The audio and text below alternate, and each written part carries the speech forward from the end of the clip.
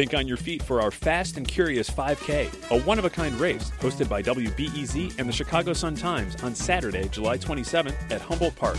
More info and early bird registration at wbez.org/events. Hi, I'm Jen White, and this is Reset. Today marks 1 year in office for Illinois Governor J.B. Pritzker, and quite a few things have changed in the state from this date in 2019. Adult use recreational marijuana is now legal. Major upgrades are in the works on roads and public transit. Sports betting and more casinos are coming, and there's a new focus on criminal justice reform. Later in the show, we'll hear more from Lieutenant Governor Juliana Stratton about criminal justice reform efforts and what Illinoisans can expect moving forward. Education and food insecurity, mental health services, and really just thinking about all of the factors that go into play that might make certain communities over-policed, over-criminalized. And Governor Pritzker knew from the start that the state's recreational marijuana rollout would be a heavy lift. Well, we anticipated that there would be challenges because, look, we're trying to do something that no other state has done. There have been 10 states that have legalized cannabis for adult use, and all of them have failed on the social equity front, making sure that the people who have been most ill-affected by the war on drugs actually would benefit from the legalization. So we took a tactic that said we want to make sure that we're leaving open the possibility that people of color, people from communities that have been left out and left behind, have real opportunity to get licenses, to own dispensaries, to own transportation, to own the growing facilities. So all of that has been reserved so that we're rolling out the licenses over time. So there now are 700 applications that have come in for 75 licenses that will be issued in May. 600 of the 700 applications that have come in are people who are social equity applicants. We've been talking to people who are helping social equity applicants through that process, and they've expressed concern about those applicants ending up in business relationships that don't leave them with true ownership or autonomy. What are your long-term plans for ensuring that there is equity in this industry? Well, long-term plans here are first to make sure that there is majority ownership by people who are qualified as social equity applicants. Number two is to make sure that, as you're saying, that there aren't any straw purchasers or straw owners. We don't want that to occur. We want to make sure that we're creating opportunity in the communities that we're intended to. Remember, there are other aspects of social equity beyond just ownership. The fact that, we are pardoning and expunging the records of tens of thousands of people. We're eliminating the arrest records of even more. And that's also a piece of the social equity of this bill. So there's a lot of work that we're doing that's, maybe not getting a lot of attention, but that are the major pieces of this. I said from the beginning, Jen, that I'm in favor of legalized adult use cannabis for three reasons. The last of those reasons is the money, the revenue that would come in that people are paying attention to now. The first of those, though, is the criminal justice reform aspects of it, making sure that we're doing what we need to do to reverse the damage that was done by the war on cannabis. And the second reason is safety. We have to make sure that the products that are being sold are, in fact, safe for people to use. You saw that there were people dying, in fact, from the use of illegally manufactured THC vaping devices. We don't want that to happen in Illinois. And so now we've got legal, well-manufactured, safe products that are on the market. Well, a gambling expansion that could bring Illinois an additional $350 million in revenue a year is getting started. Eventually, we'll have 6 new casinos, thousands more poker and slot machines, enhanced racetrack gambling, sports betting. That'll go live sometime this year. Why was it a priority for you to make Illinois what the Tribune recently called a Midwest gambling mecca?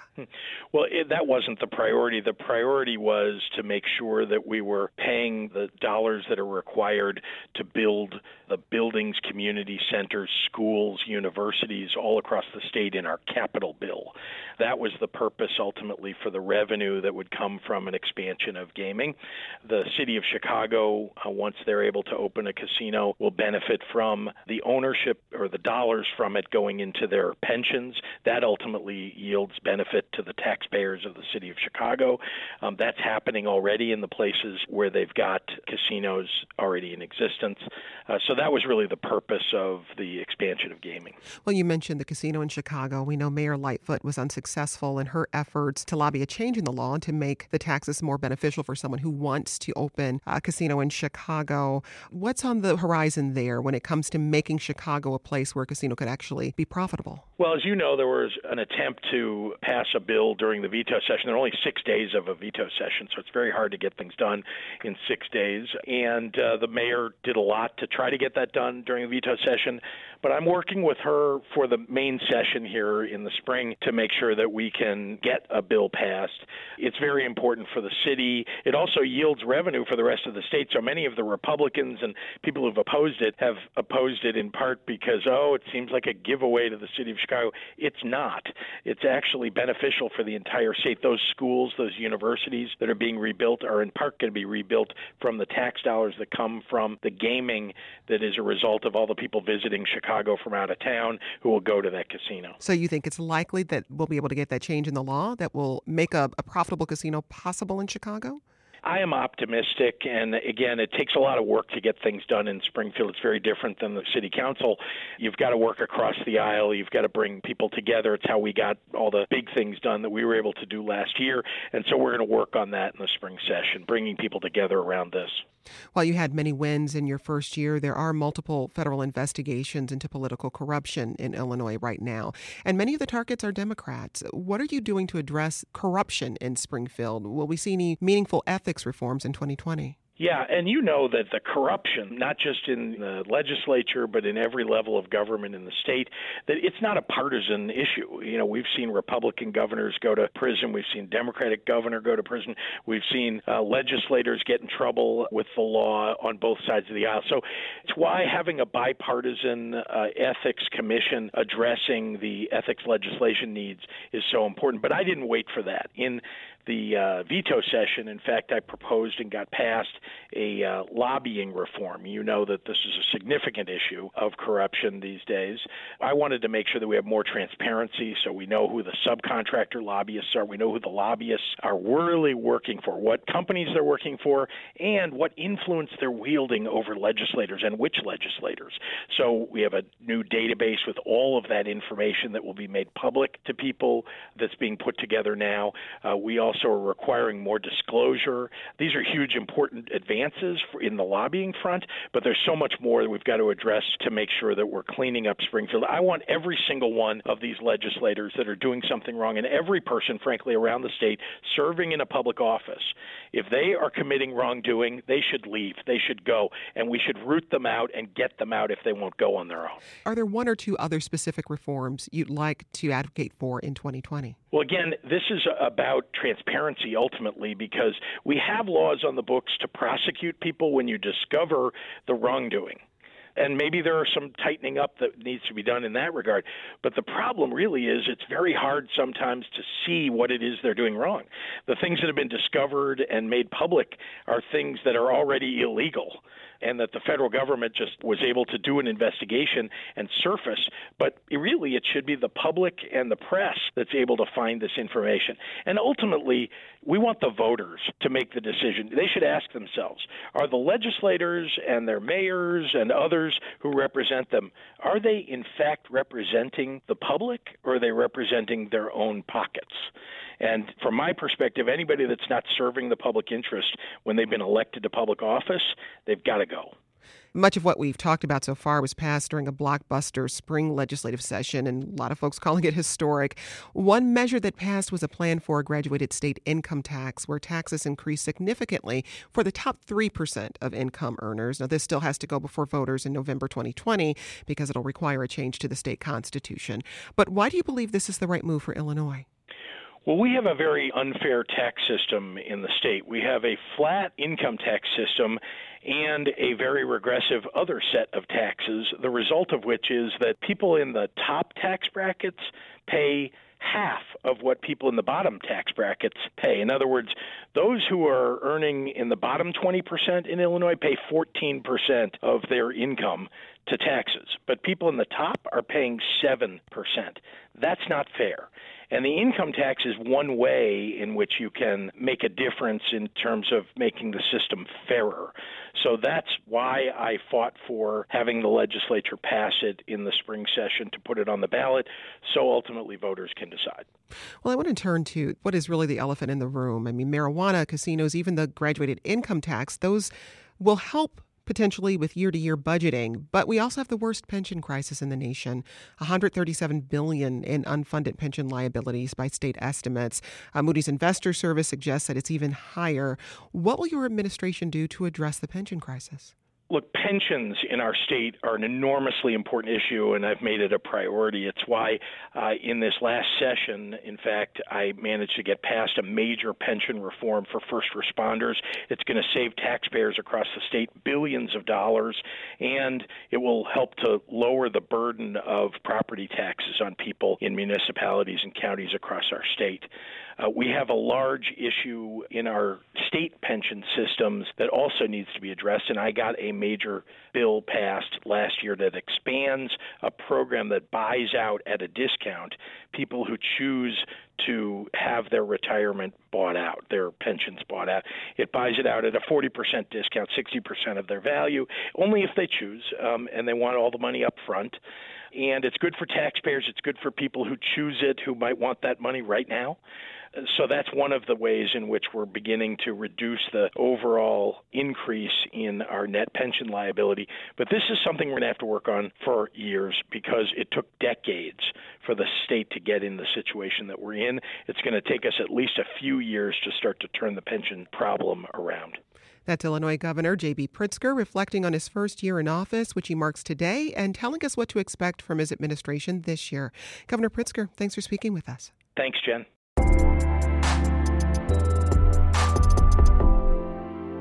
Another priority for Governor Pritzker's administration, criminal justice reform. 2 weeks ago, just before adult-use cannabis became legal, Pritzker issued more than 11,000 pardons for people with low-level marijuana convictions, a move he hopes will make the emerging cannabis market more equitable. Meanwhile, Governor Pritzker and our next guest, Lieutenant Governor Juliana Stratton, have worked on what's known as the Justice, Equity, and Opportunity Initiative. That's an effort to study issues like cash bail, sentencing and incarceration work in Illinois, and how they can be improved.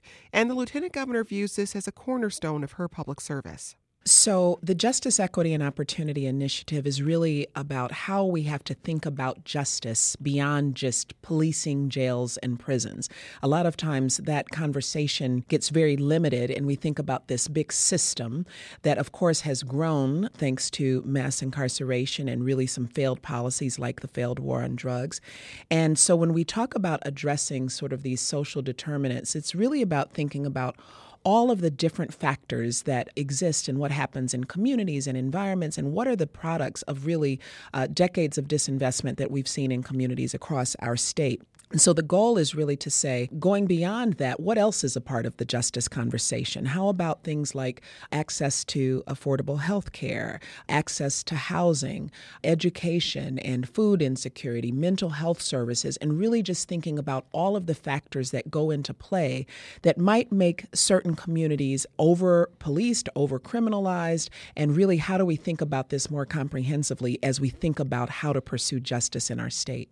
Early childhood education emerged as part of this process of addressing the social determinants of crime and incarceration. Mm-hmm. How did that fit into this conversation? So we have some really exciting things that we're thinking about around early childhood education. First of all, in conjunction with Representative Delia Ramirez, we have a Children of Incarcerated Parents task force that is being staffed by my office to really look at, in partnership with JEO, what are the particular issues that we see for children of incarcerated parents. A lot of times we talk about the adults, but there are so many children in our state. When we say that we have 40,000 men and women in our Illinois Department of Corrections, many of these people, if not most, are parents. And so what happens to this next generation, and what do we need to be doing in communities and strategically through our policy making to make sure that we do not continue a generational cycle of incarceration and touching the justice system? And by the way, when I say touching the the justice system, it's not just the parents, but children of incarcerated parents already have touched this system. And that makes them, of course, at greater risk of being entangled in this system in the future. So we want to make sure that we're addressing it from that standpoint. We are also working in partnership with the Erickson Institute with a new fellowships program, a leadership fellowship program funded by the McCormick Foundation around early childhood education and the issue of trauma and the criminal justice system. So I was one of the leadership fellows several years ago with the Erickson Institute and McCormick Foundation to look at early childhood education, but I wanted to bring together a cohort of individuals to really think about this in the context of what does early childhood education mean as we think about the criminal justice system. And so when we think about infant mental health, and that's not often a term people think about, I think when I was here before, I talked about the bill that I led to end preschool expulsion because 3 and 4-year-olds were getting expelled from preschool, disproportionately Black and brown youth. And that kind of leads to sort of, instead of a school to prison pipeline, a preschool to prison pipeline.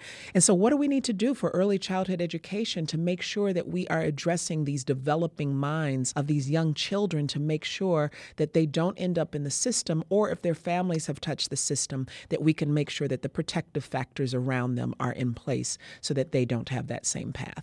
Another goal is to improve equitable deflection and diversion opportunities from the justice system. Explain what you're doing in that space. So what I always like to talk about is, there's a lot of conversation around when we talk about criminal justice reform. People bring up the term reentry, and they talk about how important it is that when people exit the system, that there are ways that they can connect to jobs and housing and healthcare and other things that they need so that they don't cycle in and out of the system.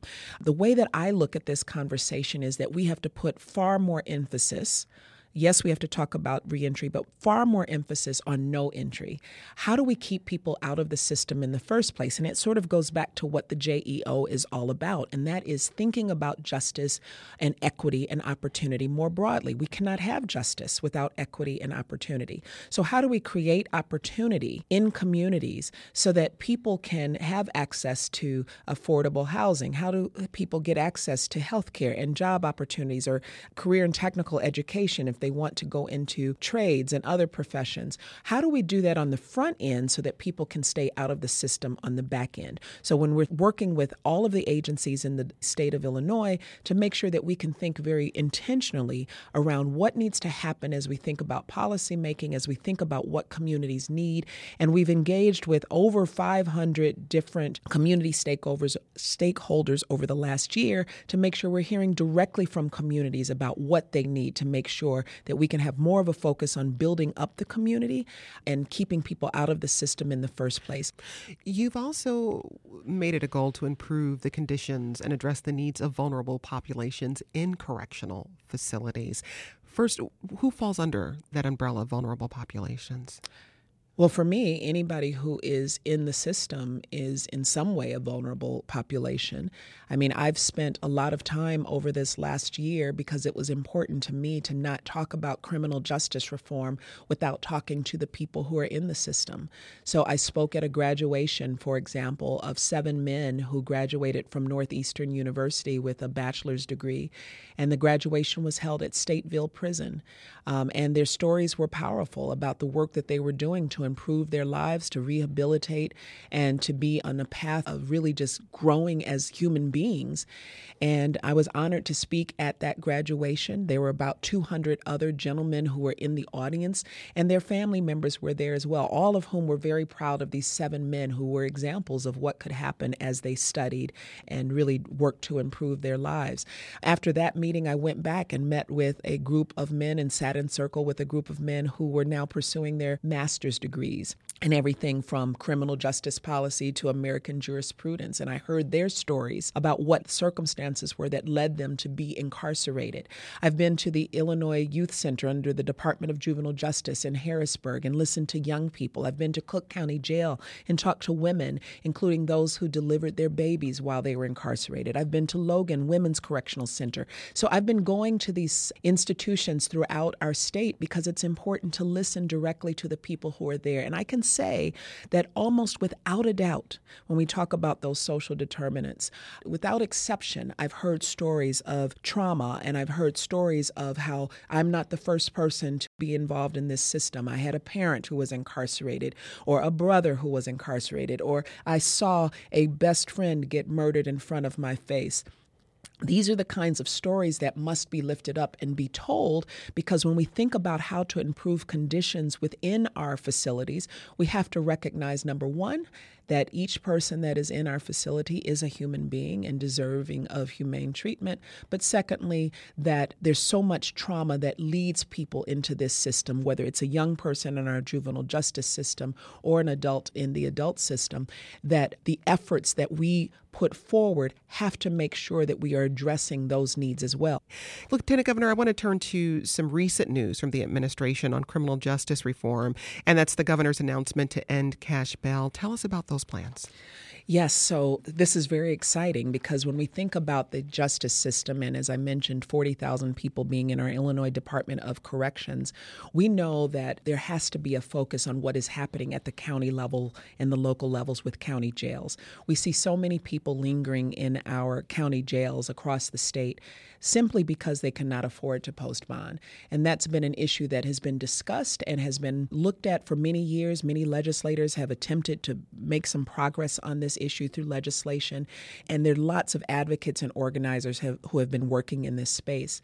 But what we do know is that bond was created, and this bail system was created really, and pretrial detention was created for two reasons: that people are being detained in our jails, or under the statute should be detained in our jails, if they are a threat to public safety, or if they are a flight risk. And those are the two conditions. But what has happened over time, because this has been attached to whether or not someone can pay a certain amount, and remember, that's not an issue of public safety. If a judge says you can get out and go back to your community and continue working and continue going to school and be connected with your family and all of those other things, you can do that if you pay this amount of money.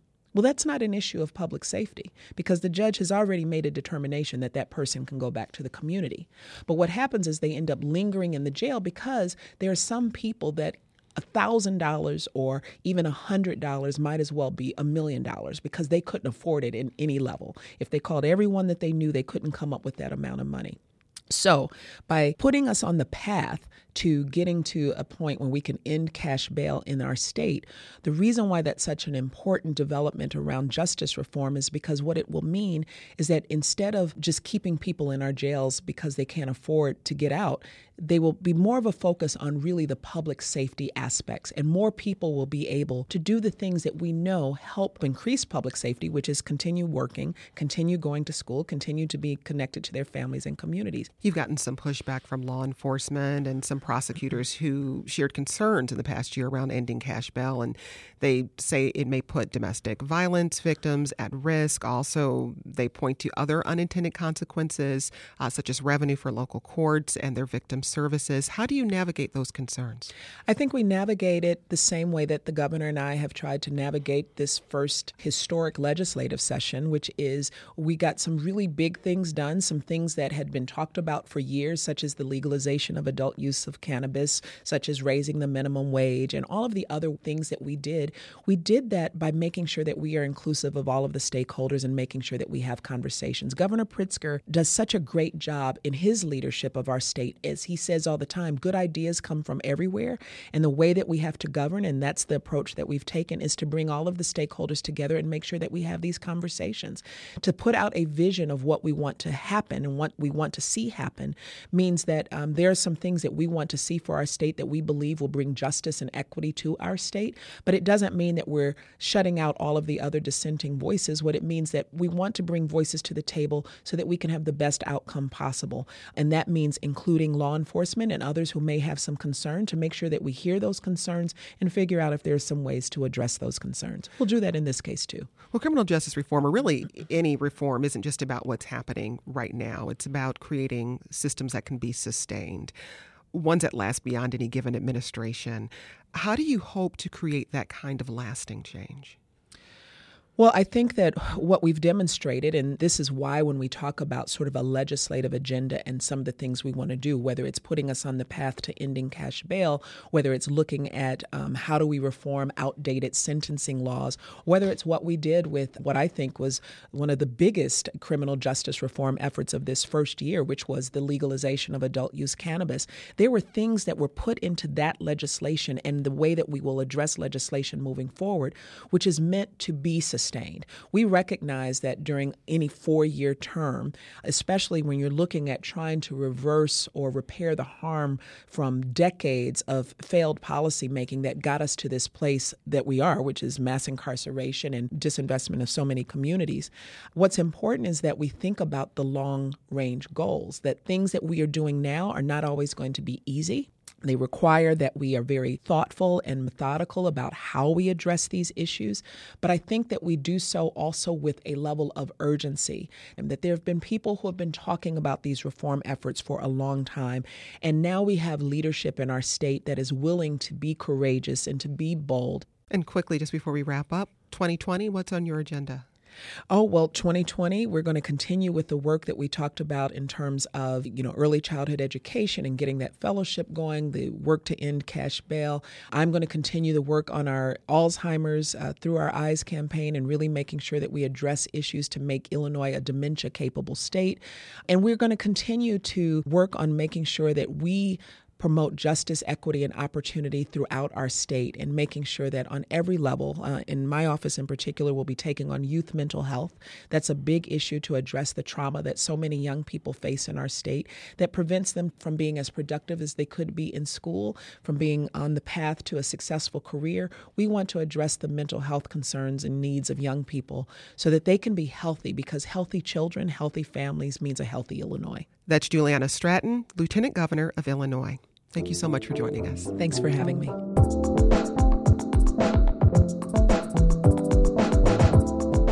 And that's it for Reset. I'm Jen White. Thanks for listening, and we'll be back tomorrow with a brand new Reset. So watch your feed so we can talk again soon.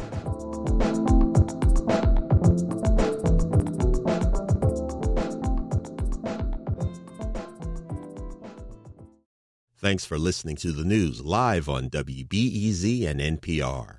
The WBEZ stream sounds great in the kitchen on your smart speaker and anywhere on the WBEZ app. Listen every day.